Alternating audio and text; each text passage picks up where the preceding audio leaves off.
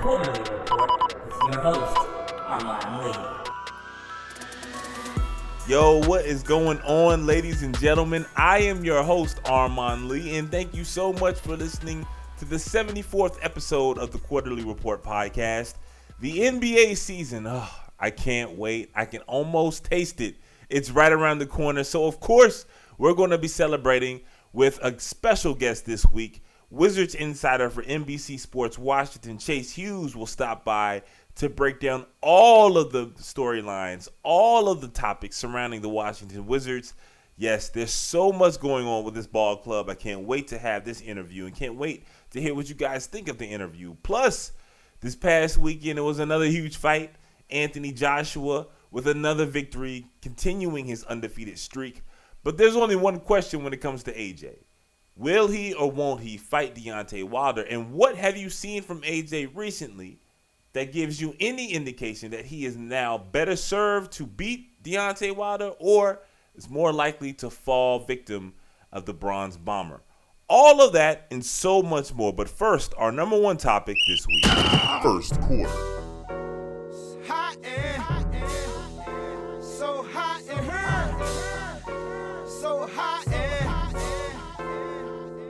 Yep, y'all hear Nelly in the background and the fire burning. That means this take is coming fresh out of the oven. And as usual, when I have the hot take of the week segments, I promise you, this is not me trying, this is not shtick, right? This is not me doing my best Skip Bayless and running at the mouth of something far-fetched that I don't believe, that I think people will just hear and just react to, right? I'm not clout chasing when I say this. I honestly feel each and every one of these topics that I have in the hot take of the week, I actually believe. And this one may feel, or at least when you hear it, may seem the most far-fetched. And again, the NBA season is around the corner, and I can't wait. I'm super excited. The first day of the NBA season is a holiday in the Lee household. Keeping my daughter from school. We doing the whole thing, even though my Knicks are going to be trash again for like the 10th straight year. But whatever. You know what I'm saying? I'm not bitter.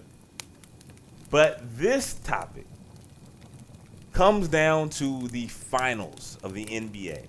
And maybe not even the finals. So you know what? Without further ado, I'm gonna stop playing around, stop tiptoeing, we just gonna get at it. My hot take this week is that I don't think the Golden State Warriors win the championship this year. There, I said it. You know? And I know everybody hears that, Armon's wilding. You tripping, Joe. Why you always doing this crazy stuff? Blah, blah, blah. I know, I hear it. Boom, boom, boom. You want to let me know your thoughts on this initially, right? Because I'm going to convince you because, again, as usual, I am right.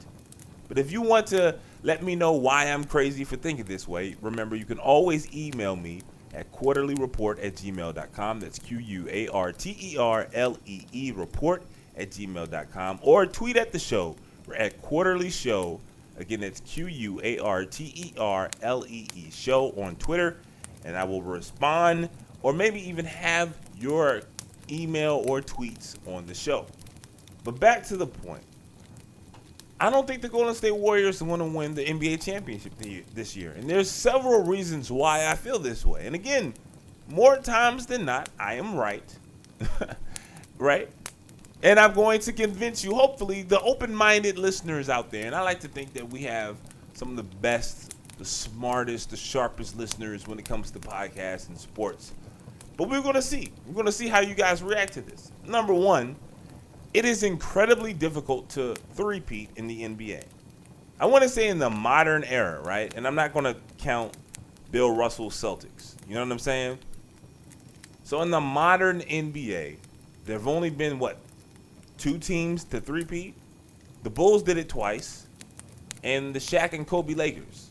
So we're talking about the greatest basketball player of all time, and then 2 of the best players of their generation playing on the same team, with Shaq being arguably the most dominant player ever in the league. That's it. No other team has three-peat. I'm fairly certain on this, right? The Warriors have won 3 out of 4, and they have been incredibly lucky during those stretch runs. And that leads me to my second point. The Golden State Warriors, I feel fairly confident in saying that had Kyrie Irving not gotten injured in the NBA Finals and had Kevin Love played as second in the NBA Finals, I feel confident in saying that the Golden State Warriors would have lost that first finals trip, that first finals meeting versus the Cleveland Cavaliers. I don't even think that's really that, controversial of a take. We saw what happened the second year, and they did have a bit of bad luck, but I don't even really consider what happened with Draymond Green bad luck. He got lucky that he didn't get ejected or suspended in the Oklahoma City series, right? Had he got suspended, which would have been the right call in the Western Conference Championship, the Warriors don't beat the Thunder, and Kevin Durant probably doesn't go to Golden State. So the entire history of the NBA, or the immediate history, right, of the NBA would have been rewritten had the correct call, the correct suspension happened a playoff series earlier, okay? So in reality, they kind of got lucky that Draymond got suspended when he did. That's not bad luck that one of your most important players kicks guys in the nuts. That's not bad luck. That's just your player not being able to control himself. So, no, I'm not going to give anybody the Warriors got bad luck when they lost to Cleveland. No, they didn't. Maybe you could say that they got bad luck because Andrew Bogut was hurt. But again, if Draymond Green doesn't kick LeBron James in the groin or punch him or whatever the hell it happened, that following game would have been an elimination game at home with your entire roster. And if Bogut gets hurt that game, it wouldn't have mattered because there wouldn't have been another game afterwards, right? You see what I'm saying? So that's not bad luck. That's just Draymond not being able to control himself. And if anything, it's good luck because had Draymond been suspended when he should have been suspended, the Warriors lose to the Thunder, and Kevin Durant probably doesn't go to Golden State the year after. You know what I mean? So the entire history of the NBA recently would have been changed. And then you look at last season. And yes, I understand that Andre Iguodala was hurt. But if you mean to tell me that I can substitute, if I could trade off, right? I'll sacrifice Andre Iguodala. You sacrifice Chris Paul. I take that every single day of the week. And we are one hamstring injury away from Golden State not even going to the finals last year, let alone winning it. All of these things have happened. I told you, three-peating is hard. It's difficult. In the modern-day NBA, this only happened 3 times. Twice, it happened with Michael Jordan, and the other time is with Shaq and Kobe. Winning 3 championships in a row is incredibly difficult. Tim Duncan never did it. LeBron James hasn't done it. Larry Bird never did it. Magic never did it. Akeem Olajuwon didn't do it. It's incredibly tough.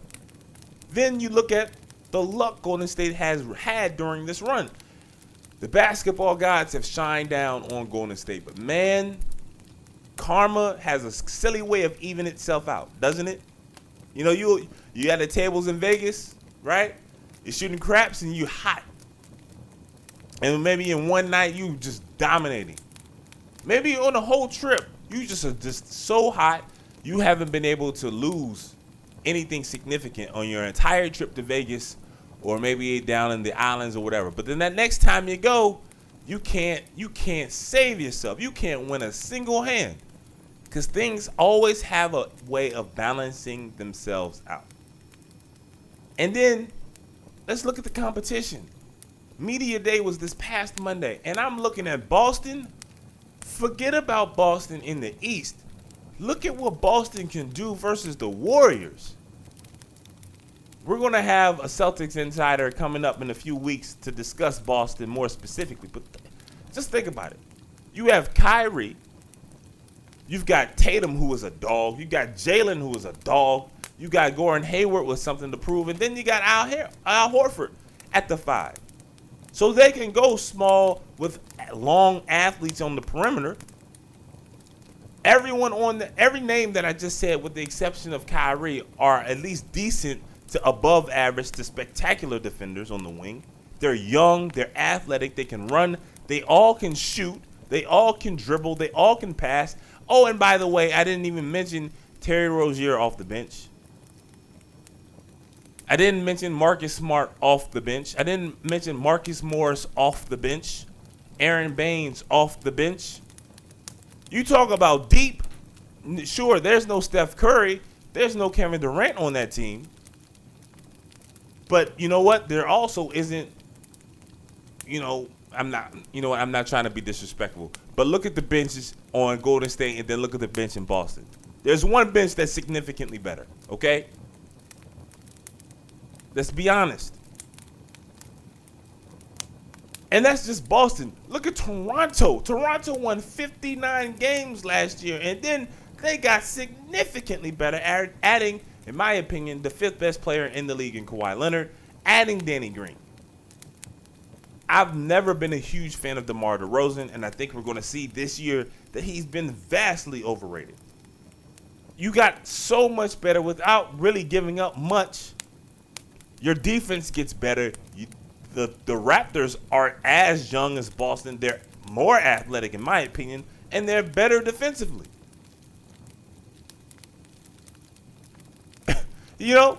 And that's just in the top East.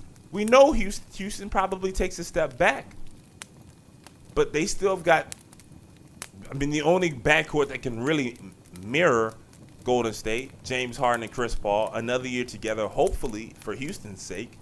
Chris Paul can be healthy. You have Utah, a team that, basketball nerds like myself drool over, but I don't know if the mainstream NBA fan really pays much attention to the Jazz. You look at Utah's winning percentage once Rudy Gobert was healthy, it was amazing. And here's another thing that is lost when it comes to Golden State. Usually a team like Utah with a dominant big man wouldn't present much of a problem for Golden State because they go small. You put Kevin Durant or Draymond Green at the 5. You basically render Rudy Gobert useless. But now they've got DeMarcus Cousins, and he is the wild card. Full disclosure, I am not the biggest DeMarcus Cousins fan. I recognize that before the injury, he was extremely talented, but I didn't know because he hasn't shown his talent to translate into productivity, right? There's a difference between having just a really good basketball player and a really good NBA player. Jamal Crawford is an amazing basketball player. You put Jamal Crawford, you take him to the court, you know what I'm saying, and you just go at it, Jamal Crawford would be the most valuable street ball basketball player ever. But there's a reason when Jamal Crawford was a starter, when Jamal Crawford was a player who you needed to score, who you leaned upon as a number 1 option or a number 2 option, his teams couldn't win. Jamal Crawford is much more valuable as a guy off the bench who, if he's hot, you ride him. If he's cold, you sit him down. Nick Young. You play ball with Nick Young at the Y or on the court on the weekend, he'd be cooking bammers. But there's a reason that Nick Young, when he was on a great team last year, only got spot minutes. You cannot rely on guys who are good. You need smart, effective, productive NBA players. And thus far, DeMarcus Cousins hasn't shown himself to be that. He's an amazing basketball player, but he's inefficient as a center. I believe DeMarcus Cousins has a career 44% shooting percentage as a center or power forward. He turns the ball over close to 4 times a game as a center and power forward. He's an awful defender, and all of these numbers come before an Achilles tear. And I've heard people say over and over again, well, they won with JaVale McGee. Of course they can win with DeMarcus Cousins, but that's being a bit disingenuous. JaVale McGee is not playing well. You just sit him. If JaVale McGee doesn't get back on defense or he makes a defensive lapse, you sit him and you don't play him. I don't think it's going to be that easy with DeMarcus Cousins. Not to mention, DeMarcus Cousins is playing on a short deal. On a deal that's worth like $5 million. DeMarcus Cousins wants a max contract or something close to it. So DeMarcus Cousins is definitely going to be auditioning himself to the rest of the league, showing the world, showing the rest of the teams that I'm back. This Achilles injury isn't going to knock me off. I'm going to be okay. So how does that affect what Golden State has already cooking in the oven, right? We have seen Golden State already dominate the league playing a certain style of basketball that does not fit with what DeMarcus Cousins is or was. And I can't imagine DeMarcus Cousins being comfortable playing spot minutes, 10 to 15 minutes, nursing this Achilles to showcase himself for a max contract next season. An Achilles injury is literally the kiss of death in the NBA. So he's going to have to show the entire league, the 29 other teams, that he's all the way back. Not back for 10-minute spurts or 15 minutes or in garbage time. No, he's got to show the league that he's all the way back. And does that conflict with what Golden State, their formula for winning? And I think it kind of does. I'm not certain at all. But that's what DeMarcus Cousins, at least for me, is for the 2018-2019 season. He is a large variable. We have no idea what he will or what he won't bring to the table.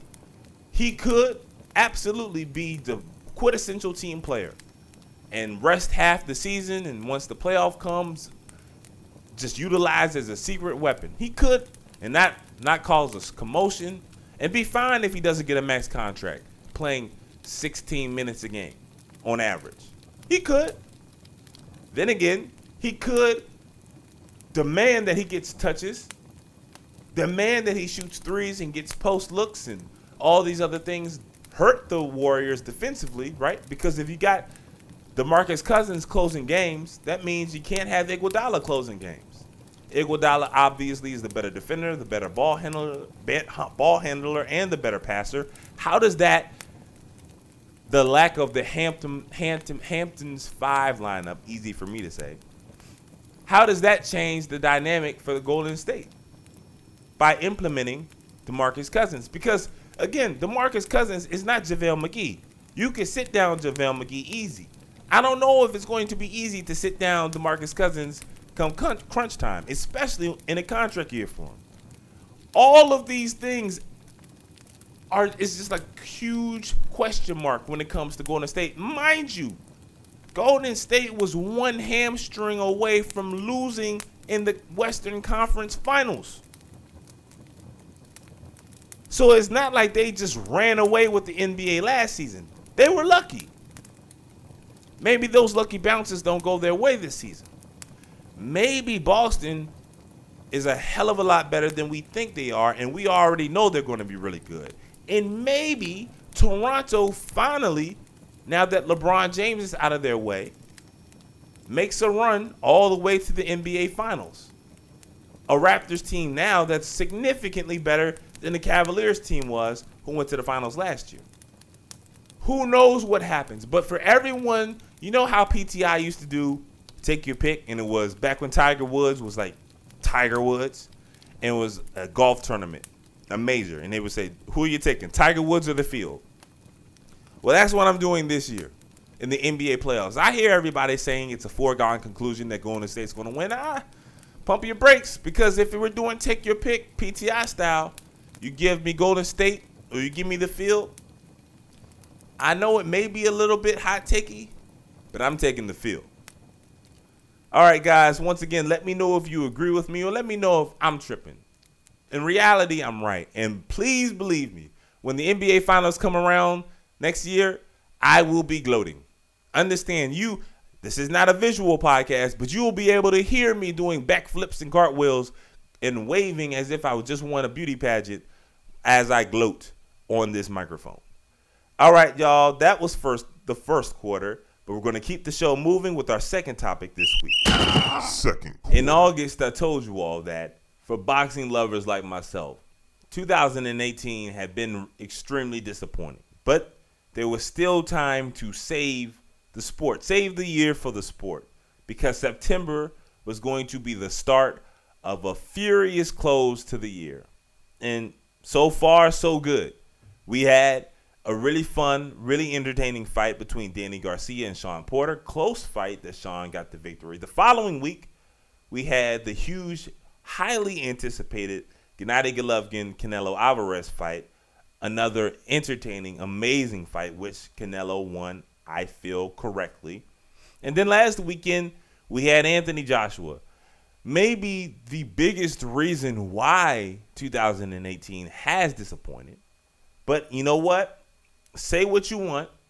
After a little bit of a rough and rocky start to begin, he closed the show knocking out Alexander Povetkin in a very entertaining, very interesting fight. And as always is the case when it comes to any AJ fight, the next question is, okay, well, when are you finally going to fight Deontay Wilder? You know, I feel fairly confident that this fight happens in 2019 for several reasons. Well, that is if Deontay can beat Tyson Fury in December. But I feel like because Deontay and Fury are fighting in December, if Wilder does beat Fury, AJ is not going to be able to fight Fury afterwards. I think those two guys, those two heavyweights, Fury and Wilder, getting in the ring and drawing the attention that it will. And I don't know if it'll be a sellout. I doubt that the numbers will be huge. But it puts the pressure on AJ to be like, you know what? Let's just get it going. But not only that, if you look at the last few fights from AJ, you can tell his corner, his trainers, they have been planning. They have been effectively using these championship bouts with respected, very talented fighters as a training ground. Anthony Joshua was extremely raw and young. You know, he started boxing later than most. He's only fought, 20 some odd fights. The majority of them, the vast majority of them have ended in knockout. So, you know, when dealing with someone like Deontay Wilder, you have to be careful because Wilder, while he has been a fighter far longer than Joshua, Wilder is the type of fighter who, and this is one of, I guess, my critiques of Deontay, is that he has been the same fighter for so long. You know what to expect. He's an unorthodox fighter, and I don't mean that literally. He's a right-handed fighter. He's not a southpaw. He is a right hand. He's got the best punch in all of the sport. That right hand is the best punch in the entire sport, and he knows it. But he doesn't set it up. He doesn't jab nearly the way he should. He doesn't go to the body nearly. He's just not a great boxer. And this raw talent that Deontay Wilder was 10 years ago, while he's still talented, do not misconstrue what I'm saying. Deontay Wilder is an amazing fighter because of that knockout power and because of his athleticism. But this is what happens far too often.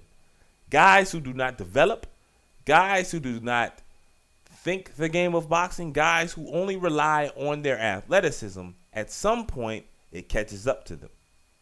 Deontay Wilder, let's face it, he's really only had one legit fight, and that was Luis Ortiz. And yes, he put Ortiz down and he closed the show. But Ortiz, while Ortiz is a very good boxer, Ortiz is flawed. Ortiz is a short man without a reach. Ortiz is not a big man. Ortiz, how can I put it kindly? He's not the most physically fit individual as well. So in the beginning of that fight, you saw Ortiz boxing on his toes, doing a lot of movement, working the jab, going upstairs, going downstairs, stringing together very, very strong and smart combinations. He got clocked and he got sat down early in the fight, but he got up and he hurt Deontay. He hurt him. But then he gassed. He stopped moving. He got lazy. And it only takes one punch from Deontay Wilder. When you are talking about the best punch in the sport, he doesn't have to hit you a whole bunch for him to put you down. And that's how the fight ended. Ortiz gassed, Ortiz got sloppy, or Ortiz hit the canvas. It's important to look at Anthony Joshua through that lens. Because when you watch him versus Parker, when you watch him versus Povetkin, a lot of people have been like, oh, man, well, you know, Anthony, he's not active. Anthony, he's not letting his hands go. I truly feel that Anthony Joshua's corner, Anthony Joshua's trainers have used these last 2, maybe 3 fights with Takam to get him ready for Deontay. Maybe that explains why he wasn't as urgent as he seems to be now to get this fight done. There could be a lot of different reasons why both sides, because I'm not going to take any side in why it didn't happen. Unfortunately, it didn't happen this year. We can only hope that in 2019 it does. But when you watch him versus Parker, when you watched him last Saturday versus Povetkin, you see someone who's far less eager to throw, who's far more cautious, who's far more, comfortable using his long arms, using the reach, working the jab, trying to string together punches, not always headhunting and looking for the knockout shot. These are important things to consider when you think about a potential Anthony Joshua-Deontay Wilder fight, because Deontay Wilder knows the only way Deontay Wilder beats Anthony Joshua is to knock him out. That's it. Anthony Joshua, over the last year, is trying to add to the arsenal, trying to add to the toolbox so that he can beat Deontay with a knockout, but far more likely is that Anthony Joshua beats Deontay Wilder via decision. Anthony Joshua is learning how to box on the fly.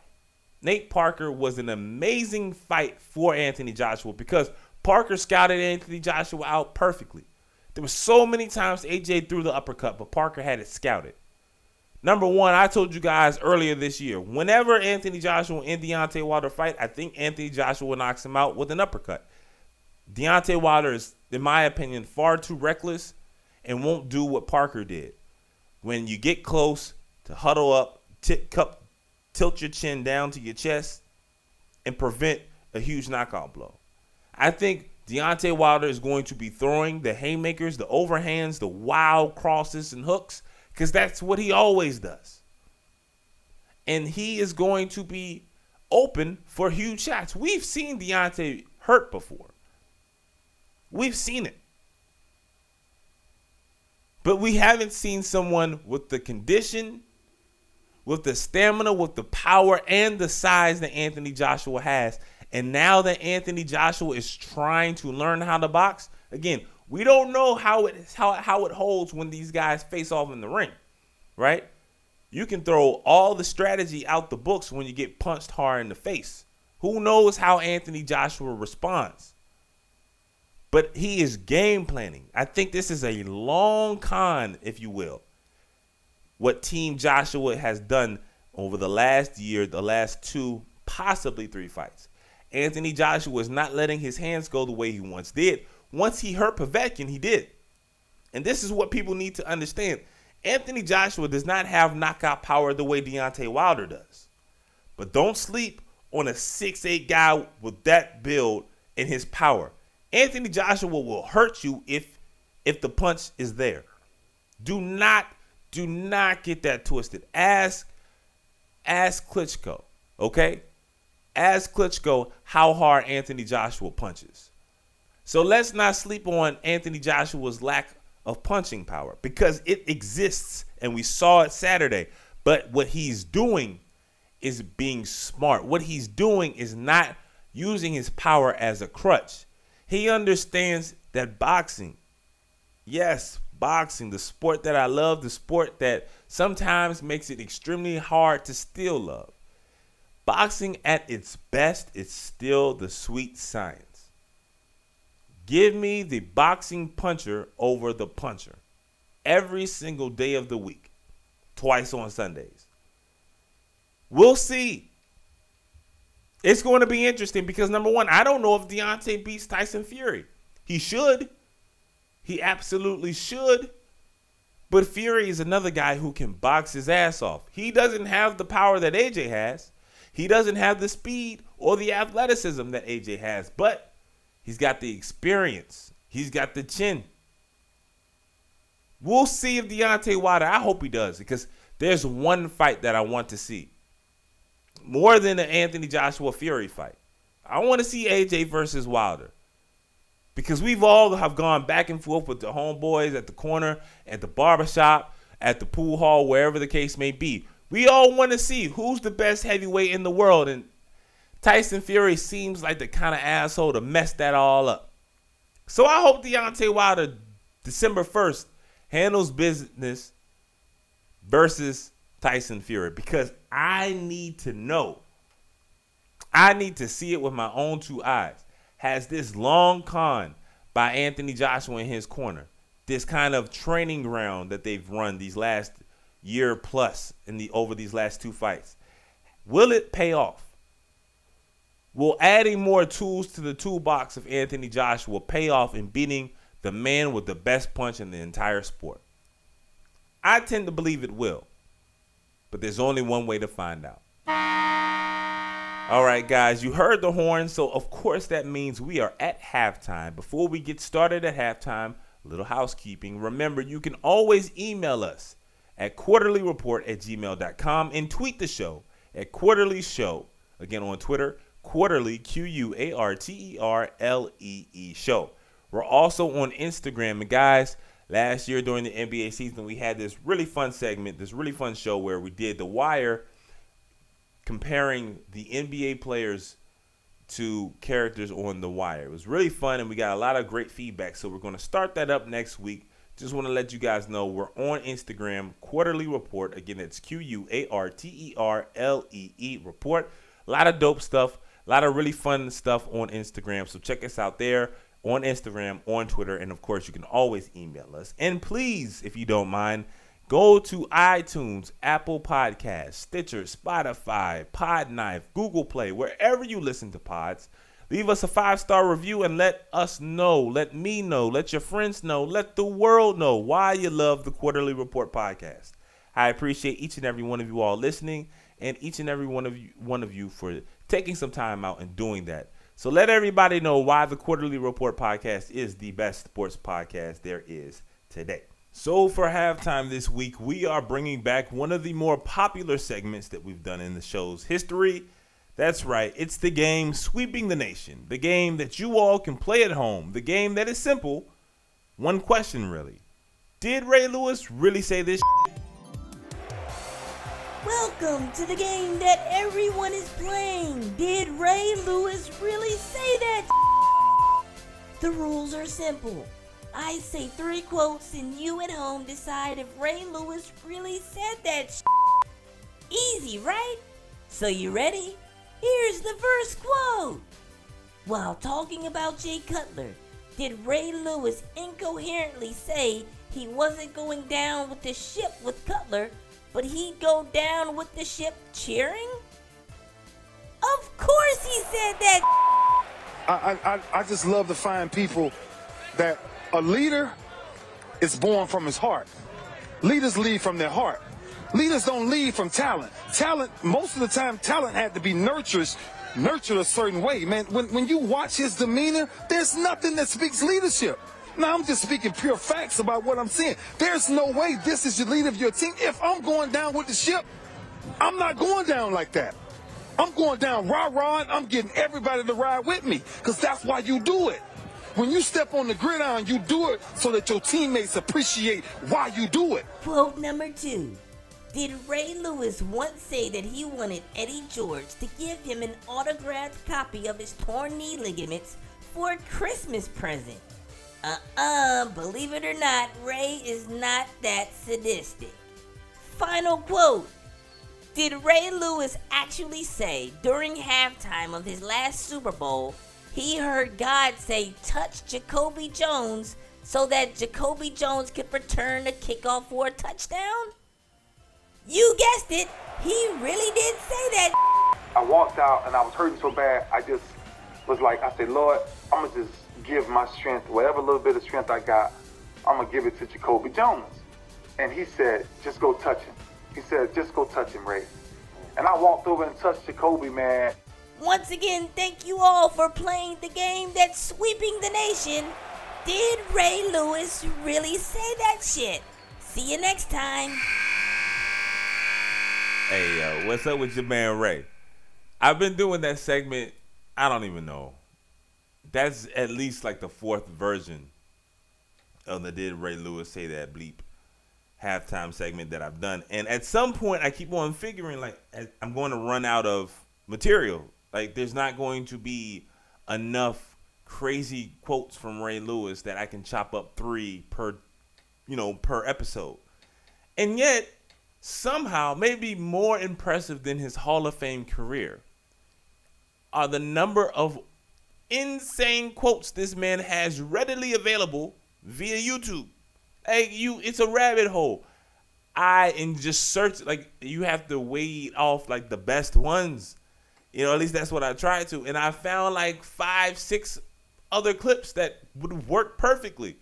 Ray Lewis is the gift that keeps on giving. I don't know how he continues to have a platform to speak. I really don't. But from ESPN to Fox Sports, TNT, it doesn't matter. Ray Lewis in front of a mic. Ray Lewis has a TED Talk. He has a TED Talk. Yo, God bless Ray Lewis, yo. God bless Ray Lewis for content that has significantly improved this episode of the Quarterly Report. All right, guys, so the first half is in the books. We've had our laughs with halftime. Hopefully you got your refreshments. You went to the restroom, whatever. But we got the second half still to come. We're going to end the show up strong. We've made our adjustments, and we're going to start the second half on a strong note with my guest this week, making his Quarterly Report debut, Wizards insider for NBC Sports Washington, my guy, Chase Hughes. Third quarter. All right, guys, joining me this week is a friend of the program, someone I've known for quite a while now, and he's now doing huge things for NBC Sports Washington, the Wizards insider, Chase Hughes. Chase, thank you so much for joining me this week on the Quarterly Report. Absolutely, man. Thanks for having me. It's funny you mentioned knowing me for a while. I don't even know what I was like first time we met. I was probably early 20s and basically a baby in this business. Yeah, but you're a grizzled vet now, and you still got that beautiful flowing hair of yours, much more than I can say for myself. You know what I'm saying? Once again, guys, I'm joined by my guy, Chase Hughes. Make sure you follow him on Twitter. He's at Chase Hughes NBCS. He is the Wizards insider for NBC Sports Washington, and that's where we're going to focus this conversation with Chase. The NBA season media day was Monday, so the season literally is just right around the corner. I'm ecstatic about that. But I'm curious about how the vibe was for the Wizards, considering they had a rough season last year. They were the 8th seed. They got bumped in the first round. And this past offseason, they had a complete kind of overhaul, really, with the roster. How would you assess the vibe of the team and Coach Brooks heading into a season where I'm assuming there are still pretty lofty expectations? Well, I think media day for every team, even the Brooklyn Nets and teams that we all know aren't going to be good this year, there's a lot of optimism, of course. It's a new day. It's a new beginning for a team, and everyone's got hope that they can, maybe turn things around this year. For the Wizards, I've noticed a big difference between optimism between fans, the media, and the players themselves. Like, fans, I think, are very apprehensive to buy in quite yet because they feel like Dwight Howard and some of these guys were just sort of Band-Aids to fix larger problems. Right. I think the media is probably a little bit bigger in general. I think that was a pretty good move considering the resources they had. And I think the media's got a more measured approach. The players are very optimistic. I think part of it has to do with the fact that this is, I think pretty objectively the deepest roster they've had since John Wall got drafted. So there's excitement there that, guys like Bradley Beal, they look over their shoulder and they see, more help behind them than they've had in years past. And that's a good thing. And I honestly think that it has a lot to do with the fact that, these guys have known Dwight Howard to be an absolute superstar. Some of these guys grew up watching him. John Wall has been to a lot of all-star games and rubbed elbows in the same locker rooms and on the same team with Dwight Howard. They see him differently than – I know a lot of fans and media have gotten tired of him, but they see him as a luminary in the NBA world. So I think there's a lot of optimism around that. Now, whether it's warranted, I'm not sure. We'll see. Obviously, we understand that, things can blow up and have blown up with him in the past. But I think for the players, there's certainly a lot more optimism than you're probably used to, even for a media day. Once again, I'm joined by my guy, Chase Hughes. He is the beat reporter and Wizards insider for NBC Sports Washington. You're going to want to make sure you follow him on Twitter at Chase Hughes NBCS throughout the season. for all things Wizards related. And, you talk about optimism regarding Media Day, and that's fair. I think you're right. Every team at this point, they see all the positives. There aren't any negatives to critique yet. But one thing that has kind of given me pause a bit regarding the Wizards is this idea that, LeBron has left the East, right? And everyone now seemingly feels like they have an opportunity to kind of grab that proverbial brass ring. But, John said it at the beginning of the offseason, talking about how, Boston, Toronto, and Philadelphia shouldn't be considered at a higher level than Washington because, as he put it, nobody was getting past LeBron. I'm paraphrasing there, but that's basically the theme that he was saying. But to me, and I've heard whether it's fans and members of the media even, leave the team out of it because obviously they're going to think the best of themselves. But this idea that, because LeBron has left the East, the Wizards have an opportunity to kind of go to the finals. The Wizards never played LeBron during his 8-year reign atop the Eastern Conference. They never were good enough to get to play him. They kept on losing to teams who then lost to LeBron. So the idea that because LeBron left the East, the Wizards fans and members of the media feel that they now have a shot. I shouldn't say a shot, but they now are right there willing and ready to kind of take the conference by the horns. To me, that seems to be missing a larger point. I think so, to a certain extent. Obviously, there's no direct correlation. This isn't the Toronto Raptors who kept running up against LeBron and finally he's gone. So maybe they can, just by process of elimination, assume that they'll get further in the playoffs. But I think for the Wizards, it does allow them to dream a little bit bigger, maybe. And I think they should feel at least better.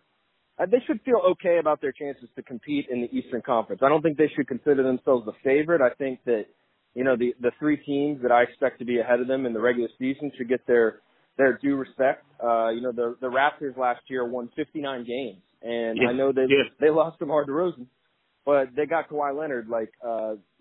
That's a huge mark. The Wizards won 43 games last year. That's a 16-game difference. The Boston Celtics did all that they did. They were one game away from the NBA Finals, and they didn't have Kyrie Irving or Gordon Hayward.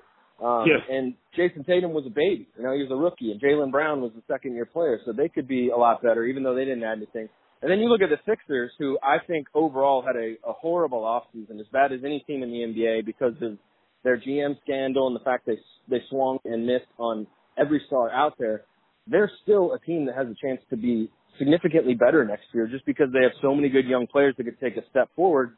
And keep in mind that they were ahead of schedule last year and they won 52 games. The Wizards haven't won 50 games since the 1970s. So I think in the regular season, I think it's unrealistic to expect them to leapfrog all those teams. Maybe they can crack the top three, but I think what will be the ultimate test is if they do get to the playoffs, are they a good matchup for any of those teams? And, 2 years ago, the last time this team was healthy, they were, arguably a few shots away from going to the conference finals. So they should be confident, but I would probably tone down that talk just because, they didn't even get to LeBron. Like you said, there were comments about, they didn't want to see us, the Cavaliers. Well, the Wizards actually never got there. So you got to get there first. Once again, I'm joined by my guy, Chase Hughes, friend of the program. He is the Wizards insider and beat reporter for NBC Sports Washington. Make sure you follow him on Twitter. He's at Chase Hughes, NBCS. And Chase, back when you and I worked together, the newsroom would always get into a huge kind of debate over this player. And I feel like over the past 2 years since he signed his new contract, that kind of debate that we had internally in the newsroom has now grown and spread throughout this entire area of basketball fans. And obviously I'm talking about Otto Porter. I am a huge Otto Porter fan. I wish the Knicks had Otto Porter on our team. But I also understand that there are so many fans, sometimes I feel like the majority of fans in this area, who are, in my opinion, unfairly critical of Otto and want so much more from him.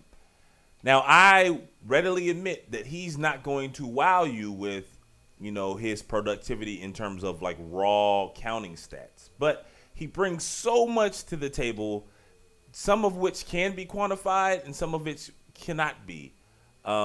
Where do you stand on Otto, and why do you think that he's so polarizing? Like, he seemingly is the person who will get the blame if this team doesn't succeed. Why do you feel that he's the kind of the target for so much, good or bad, for this Wizards team? I think certainly has to do with the contract. You know, he's the highest paid player on the team, at least for one more year until John Wall's salary essentially doubles. And the fact that he was the third overall pick. Of course, that sets a certain level of expectations, although you and I have discussed it over the years. The third overall pick in one draft is not equal to the third overall pick in another draft. Just because he was a third overall pick doesn't mean he should be a four-time All-Star by now. But I think it's interesting. It's an interesting dynamic when you talk about the analytics, people who obviously love Otto Porter, and then the people who are maybe kind of old school and really don't like him as a player. They think he's, whatever, soft or doesn't score enough or whatever. I think it's probably a little closer to the analytics side in terms of who's right, but it is a little bit in the middle, I would say, because one thing I would say about NBA players, and I believe in analytics and efficiency and everything like that, but I also think that volume numbers to an extent do matter. And basically the scale that I basically say is like bad players in the NBA are neither efficient nor do they have the volume numbers. Good players have one or the other, and the very good or great players have some combination of both. And I think Otto Porter right now certainly has the efficiency numbers. He's obviously the most efficient player on the Wizards and one of the most efficient in the NBA. But I think if he could add a little bit more volume to his production, maybe it's just shooting more, because if he shoots more, he's theoretically going to score more because he shoots at such a high percentage. But I think the fans that don't like him would like to see him just do a little bit more, score more, grab more rebounds, and have some numbers that, in the casual fan's mind, more match up with that contract. But it's interesting because when you talk to people who are in the front office who work for the team, there are no complaints about Otto Porter because they know all the little things that he does to help the team win, and how when he has an off night or doesn't get his shots, he's not going to be complaining or anything like that. There are a lot of little things that don't show up in the box score that they really like about his game. Chase, you bring up an interesting point. I don't know if everyone knows this, but I think it's fair to say, Chase, that your first love when it comes to sports is not the NBA, but it's baseball. You are a lover of baseball. And as someone like myself who is not a fan of baseball, I've been increasingly more and more intrigued about how baseball got to the point where they embrace the analytics of the game, the data of the game. And I understand this didn't happen overnight. This has been a long waged war between baseball, the gut feeling of the baseball community, and the data-driven fans of baseball. But they're at a point now where they far surpassed the other major sports in terms of how data and analytics have ingrained themselves in the sport of baseball. And as someone who loves basketball and as someone who subscribes to analytics, it puzzles me from time to time seeing just how ferocious so many people in the basketball community fight data, essentially. Like, they don't want to even give it the smallest bit of credence. As someone who has seen it play out in baseball and now is watching it play out in basketball, where do you fall on the kind of eyeball test / advanced statistics civil war, if you will, that is playing out in the NBA? I think both sides can be annoying at times. Because, the people who completely discredit all analytics are just obnoxious. It's another tool. It's another resource. But if you're trying to put a stat out there as a be-all, end-all, really a lot of stats is be-all, end-alls, then it's and if you're, I guess, arrogant in the way you do it, then that can also be obnoxious. I think baseball lends itself to stats in some ways because it's such a geometrical game and everything is so isolated. Basketball is such a more fluid game. I feel like, if a guy is dribbling left and he shoots, not every time, and the defense isn't always going to be the same. The angles he has to go around his defender aren't always going to be the same. And, I believe in basketball analytics, but I think and a lot of times more context has to be provided. For instance, I'm not a big fan of player efficiency rating. I hate it. John Hollinger's stat, because if you look at it, there are outliers that suggest to me that that it's a flawed stat. And I've become a big believer in offensive and defensive ratings, but I think they're cited incorrectly a lot because in Kevin O'Connor, I think is his name of The Ringer, he had a really good piece about this coming out of the Sloan Analytics convention conference, where it was basically people should refer to those numbers as this was the team's offensive rating or this was the team's defensive rating when they're on the floor. Because defensive rating, if you look at the leaderboard, it does give you a pretty good indication of the best defensive players. Offensive rating, if you look at the leaderboard, it would give you no idea of who the best offensive players are in the NBA. There's efficiency to it, but also, it's obviously a long conversation, but if you look at outliers on a specific roster, if a guy has a way better offensive rating or defensive rating than all his teammates, then there's something there. So, I definitely fall in between, but there's a lot of data out there that I think over time will become more accepted because, for instance, wins above replacement in baseball, I think though it's not perfect, no stat is perfect, gives you a pretty good indication of the best players in baseball, while win shares I don't think is quite as sound of a stat. So I think some of these things over time, as more data's out there, will either be tweaked or maybe more well accepted as we see them over time. Once again, I'm joined by my guy, Chase Hughes, the Wizards insider and beat reporter for NBC Sports Washington. And Chase, before we get out of here, I figured we'll have a little fun with this last question. Maybe the biggest surprise, for me at least, this offseason wasn't LeBron going to Los Angeles. It wasn't Dwight coming to D.C. It was me finding out that you're a huge Travis Scott fan. Would have never thought that, but you're a huge Travis Scott fan, which is dope. It's cool. I'm not the biggest guy. I'm not up on Travis Scott like everyone else is, but I do know at the end of the summer, I couldn't go anywhere without somebody playing Astro World, specifically Sicko Mode. So it got me thinking, I'm a producer at heart, but how can we have some fun with this? So I'm going to ask you, of the 3 new additions to the Wizards roster, Dwight Howard, Austin Rivers, and Jeff Green, which of those players are going to have a dominant, strong season, a.k.a. who's going to have a Sicko Mode type of a year? Okay, so we're going to do this rapid fire. We're going to go through each of those 3 players, and you tell me if they're going to have a Sicko Mode type season or not, all right? So we're going to start things off with, obviously, the big acquisition, Dwight Howard. Sicko Mode year or no? Yes, I think he'll have a Sicko Mode year because I think him and John Wall are going to fit perfectly together, and I think he'll buy into what the Wizards have because it's a little bit more of an established locker room than it was in Atlanta or Charlotte. All right, moving on. I got to admit, I'm not big on this move. I wasn't big on this acquisition. I may be the president of the anti-Austin Rivers club, but I'm going to turn to you, the Wizards insider. Austin Rivers, will he have a Sicko Mode season or no? I'd stop short of a Sicko Mode type of season because I think it's going to be a difficult dynamic for him with less minutes and less shots, and he has to be more efficient in a contract year. I think that's going to be a constant struggle for him. So I'm not ready to say that he's going to have a huge year. All right, last but not least, it's funny. If you are a Wizards fan who didn't go to Georgetown, for the last 45 years, everybody had so many jokes about Jeff Green. Everybody got their Jeff Green jokes off, whether it was in person or on social media. But the moment the Wizards signed Jeff Green this offseason, Jeff Green is being billed as this integral part of the Wizards bench that's going to lead them to an Eastern Conference championship berth, okay? So, I don't know. That just kind of always, that kind of tickled me a bit. So, I'm curious, in regards to Jeff Green, Chase, will he have a Sicko Mode type of a season or no?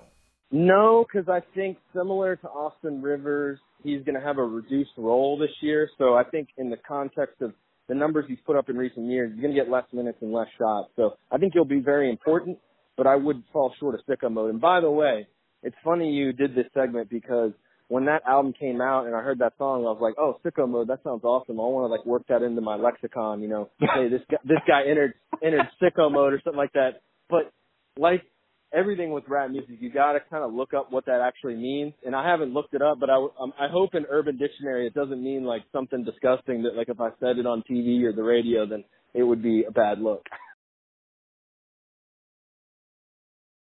Right.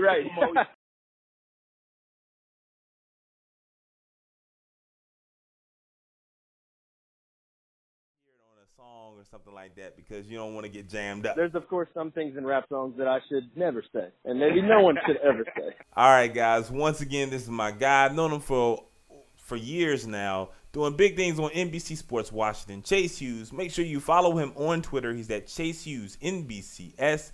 Again, he is the beat reporter and Wizards insider for NBC Sports Washington. You're going to want to make sure you follow him all year round for your best Wizards insight. Chase, thank you so much for joining me this week on the Quarterly Report. Absolutely, Armon. Good catching up with you. No problem, Chase.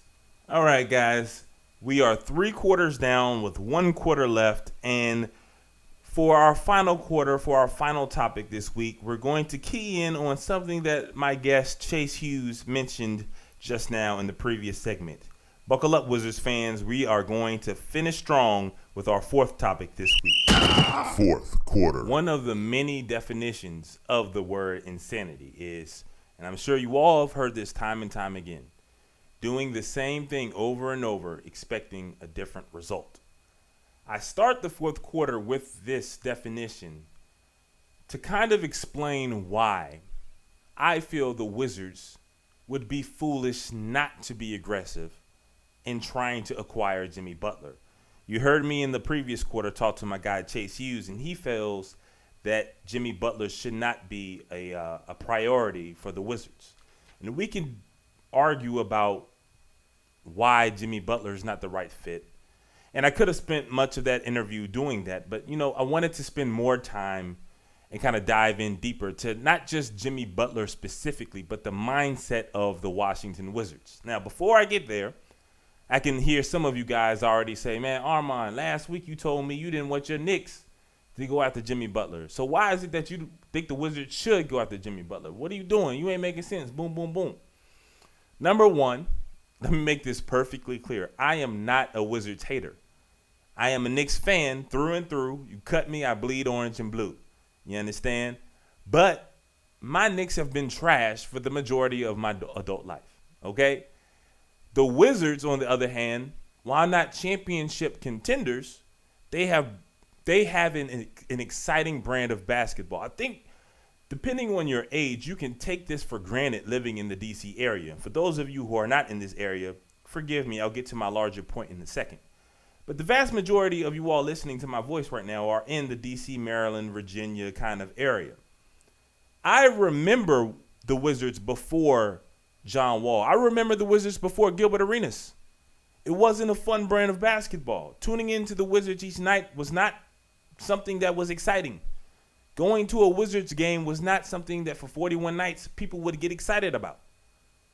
John Wall is one of the best players in the league. Whether you feel he's top 20, top 25, some major outlets feel he's top 30-ish. Whatever the case may be, of the 430 some odd players, he's easily among the top. In terms of exciting, he's even further higher on that list. There are a few players in this league who can do what John Wall does. Now, is he flawed? Yes. Are there parts of his game that he needs to reel in? Absolutely. Do I feel that his game ages well? No. And put a pin there because we'll get back to that. But I think for many of us, we take for granted how exciting the Wizards are right now, which would be foolish because you don't know how long you have it. Remember Gilbert? For those of you who are old enough to remember, not just have childhood memories, but to be of the age that you could watch Gilbert Arenas and understand and experience all of what he was. When he was on, that was must-see TV. And you could get carried away thinking that it's going to last. Gilbert lasted for 3.5 years, and it was gone. So let's not take John Wall, Bradley Beal, Otto Porter for granted. And that's one of the reasons why the Knicks and the Wizards are completely different. The timeline. My Knicks, like I said, we're not very good. Our best player is Kristaps, and he's coming off of a knee injury. I have no idea if he's even going to play this season. So the timeline for the Knicks does not begin now. Kristaps has a lot of promise. Kevin Knox has not played a second in the NBA yet, so he's nothing but promise. Acquiring someone like Jimmy Butler, who is in a win-now mode, 29, a grizzled vet, right? rubs young players the wrong way because he gives 110% at every moment, not just in the game, not just in the playoffs, but during practice. That rubs guys the wrong way. Acquiring Jimmy Butler for the Knicks makes no sense because the timelines don't match. Jimmy Butler is when now everybody else on the roster is still in developmental mode. Whereas in the Wizards, especially considering they went with Dwight Howard, Dwight Howard probably has 2 to 3 years max at being a quality NBA player. John Wall has about 3 to 4 years max at being an elite NBA player. Understand the difference. John is still going to be a good player, hopefully, but being an elite player, I don't know how his game ages. So the Wizards' timeline is right now. They need to win right now. We are about to enter year 7 of the John Wall, Bradley Beal era. Year 7. Okay? We've talked about this in the past. Complacency has been the Wizards' worst enemy. It just feels like the other day that John Wall, Bradley Beal, Otto Porter off the bench upset the Jimmy Butler-led Chicago Bulls in the first round. And then they played the Indiana Pacers in a competitive second-round series. And everybody thought, okay, here they come. There's this next young up-and-coming team. And then the year later, they played the Toronto Raptors. We all remember that. They swept them. And everybody was like, uh-oh. Right? House of Guards. Best backcourt in the Eastern Conference. The Wizards were saying they're the best backcourt in the NBA. And then, unfortunately, an injury happened. John Wall gets hurt in Atlanta. Boom. Right? Quiet is kept. They get eliminated. If John Wall is healthy, without question, there's no doubt in my mind that they go and play Cleveland in the conference finals in the drought. But it didn't happen. Then what happened after that? People don't like talking about this, but in the Eastern Conference, the John Wall and Bradley Beal-led Wizards missed the playoffs. Completely missed the playoffs. Inexcusable. Then, 2 years ago, they played the Boston Celtics in the second round after defeating the Dwight Howard-led Atlanta Hawks in the first round. And although this Boston Celtic team was the number 1 seed in the East, look at the core of that roster. Isaiah Thomas was traded twice, is now making a league minimum in Denver. Jay Crowder traded twice. Now, I think a reserve role in Utah. Avery Bradley traded twice. Kelly Olynyk playing in Miami, a reserve role. The Washington Wizards were the far superior team to that Boston Celtics team, but they lost in 7 games in the second round. You see, complacency, no change, no shakeup, no different, mindset. It's the same old thing. And what makes it worse, imagine being a CEO of a company, and in your first year, you have a 25% improvement, right? Significantly better than the year prior. Not necessarily, astounding, but a significant improvement. And then the second year, you stay flat, right? Another 25% improvement based on 2 years ago, right? But the same number of productivity, essentially, for 2 years in a row. But there was a certain set of circumstances that affected that number. It would have been larger, right? But an unforeseen set of circumstances impacted your progress, right? So you're like, okay. But then you give, a certain amount of number of your employees a raise. Then the third year comes back and you guys fall back 25%, right? So you have a 25% decrease. But you give some more employees a raise. Then the third year or fourth year, you go back up 25%. So it's your 3 highest numbers are the same. You just have a drop. But then you give more people a raise. That's essentially what the Wizards have done. The second round has been their ceiling. The second round for a team coming off the Gilbert Arenas situation, the drama, right? Him being arrested, that whole fiasco. The second round of the playoffs is really, really good. But the second round of the playoffs with the 5th highest payroll in the NBA is not something to celebrate about. The second round of the playoffs for a team who missed the playoffs completely 3 years ago is nothing to celebrate about. The second round of the playoffs with a team who consistently says they have the best backcourt in the Eastern Conference, if not in the league, is nothing to celebrate about. And mind you, this upcoming season, forget the 2018-2019 season, the 2019-2020 season, 2 years from now, the Wizards are already over the salary cap with only having 5 contracts on the books. I don't know how that happens. So when I say the Wizards need to trade and be aggressive when it comes to Jimmy Butler, it's not just because Jimmy Butler, it's not just specifically meaning Jimmy Butler, even though I think Jimmy Butler, like I said last week, is one of the 15 players in the league.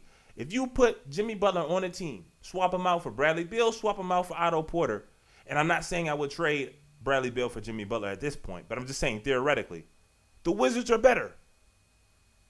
No one is going to argue that Otto Porter or Bradley Beal are better than Jimmy Butler, especially considering the defensive impact. So you have a team of John Wall, Jimmy Butler, and Dwight Howard. Win now mode right now. Would I say that puts them over Toronto? No. Would I say that puts them over Boston? Absolutely not. But it puts them right there with Philadelphia, in my opinion. It clearly puts them ahead of Indiana and Milwaukee, teams that I'm not certain that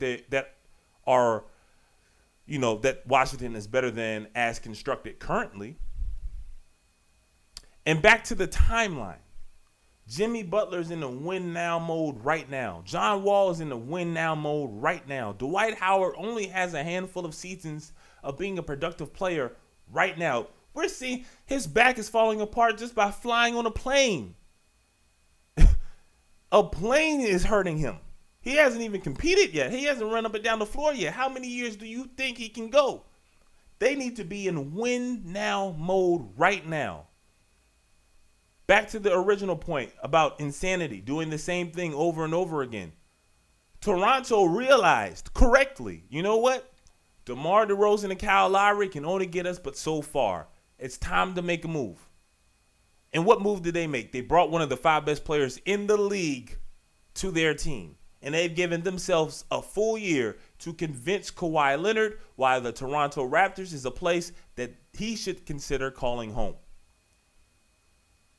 Imagine, if you will, if the Wizards would have traded Bradley Beal, which, in my opinion, I think it's pretty clear considering what San Antonio got for Kawhi. A Bradley Beal deal for Kawhi would have worked. Imagine, as we sit here, September, while you're listening to this podcast, 27th, 2018, if the Washington Wizards had John Wall, Kawhi Leonard, and Dwight Howard on their team, and then think about, okay, we can trade Otto Porter in parts for Jimmy Butler. You see what I'm saying? Sometimes you have to go for it. Sometimes you've got to swing for the fences. It's not going to always work. But imagine if the Wizards were aggressive, truly aggressive, like the Raptors have been this offseason, like the 76ers tried to be this offseason. Imagine if the Wizards, as we sit here, as you listen to my voice, roll out opening day a team featuring John Wall, Jimmy Butler, Kawhi Leonard, and Dwight Howard. Who cares who else is on the at that point, right? Whether it's, Troy Brown, whether he's part of a deal, or Oubre is part of a deal, or Satoransky, whomever. If I'm coming to the stage with John, Jimmy, and Kawhi, 3 of the best 30 players, 2 of the best 15 players, easily. Well, then the Wizards are competing with everybody. I'll repeat, they're competing with everybody. Y'all already know my hot take. That's how we started the show, remember? I don't think the Warriors are winning the championship this year. And if I've got Jimmy Butler, 2-way player, Kawhi Leonard, one of the 5 best players in the league, 2-way player, and John Wall motivated, a John Wall with the organization saying, look, everything you wanted, we have right here. You wanted an athletic big? You got Dwight. You wanted a wing depth? You've got 2 of the best perimeter players in the league. What's happening? Imagine that. That's the complete opposite of insanity. That's not doing the same thing over and over again. That's not being the Portland Trail Blazers, running Damian Lillard and CJ McCollum again. That's being like Masai Ujiri, saying, this isn't working. Blow it up. Let me get one of the 5 best players in the league. The Wizards are in a crazy situation right now, man, because they're so talented, but the pieces just don't fit. This is year 6. How long does it have to take for everyone to figure it out? Look, man, my cousin loves the Wizards. My cousin Sadiq's on the show every month, loves the Wizards. One of my best friends, Ian McCoy, been on the show a few times, loves the Wizards. But they love the Wizards the way a spouse loves their spouse, right? Or the way a husband loves his wife, or vice versa. Meaning that you love this person, you love this team, but you're still willing to see the flaws. And despite the flaws, you love them regardless. Too many people in this area love the Wizards the way a child loves his mother. You don't see the flaws. You don't think about the flaws. Your mother is perfect in most of our eyes, right? Somebody says one thing about your mom, you're ready to scrap. That's the way some of y'all are with the Wizards. And unfortunately, hell, that's the way a lot of Knicks fans are with the Knicks. Somebody in the national media will say one thing. It would be correct. And then we all ready to link up like Voltron.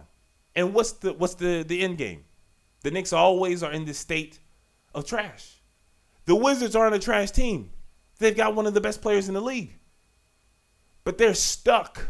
They're in purgatory. They're not in purgatory, but they're stuck.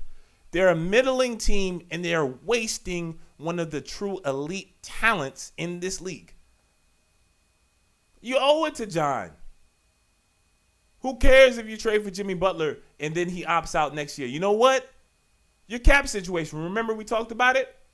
Imagine trading Otto Porter for Jimmy Butler and then Jimmy Butler deciding, you know what, this DC's not for me. Well, guess what? You've gotten cap relief. Now your cap situation is significantly better. And it's better in a year where there's a lot of free agent talent next offseason. It's time to start thinking chess and not checkers. It's time to get your head in the game. It's time to be real with your expectations of the Wizards. I hope it works out. I truly do. I love the fact that for 41 nights, I can take my daughter to an NBA game and see really top shelf, elite, entertaining basketball. Because when I was young, I couldn't do it. But we got to be real, man. Because if the Wizards don't make a move this offseason, they're going to be forced to make moves next offseason. And that, making a move out of desperation, very rarely works out. Hopefully you all think this show worked out. I had a great time doing it. Once again, thanks to my guy, Chase Hughes from NBC Sports Washington, for joining me this week on the show.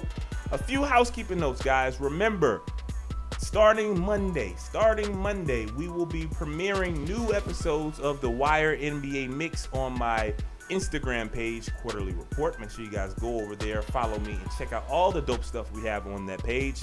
We're going to try to do it every other Monday, but it starts this Monday. New season of the Wire NBA comparisons. If you didn't check any of them out this past year, you're in for a treat, man. I really put a lot of effort into it, and this year we're even kicking it up a notch. I can't wait for you guys to check it out. But for those of you who don't follow me on Instagram, make sure you do it. I'm at Quarterly Report. And of course, make sure you guys follow me on Twitter at Quarterly Show. That's QUARTERLEE Show.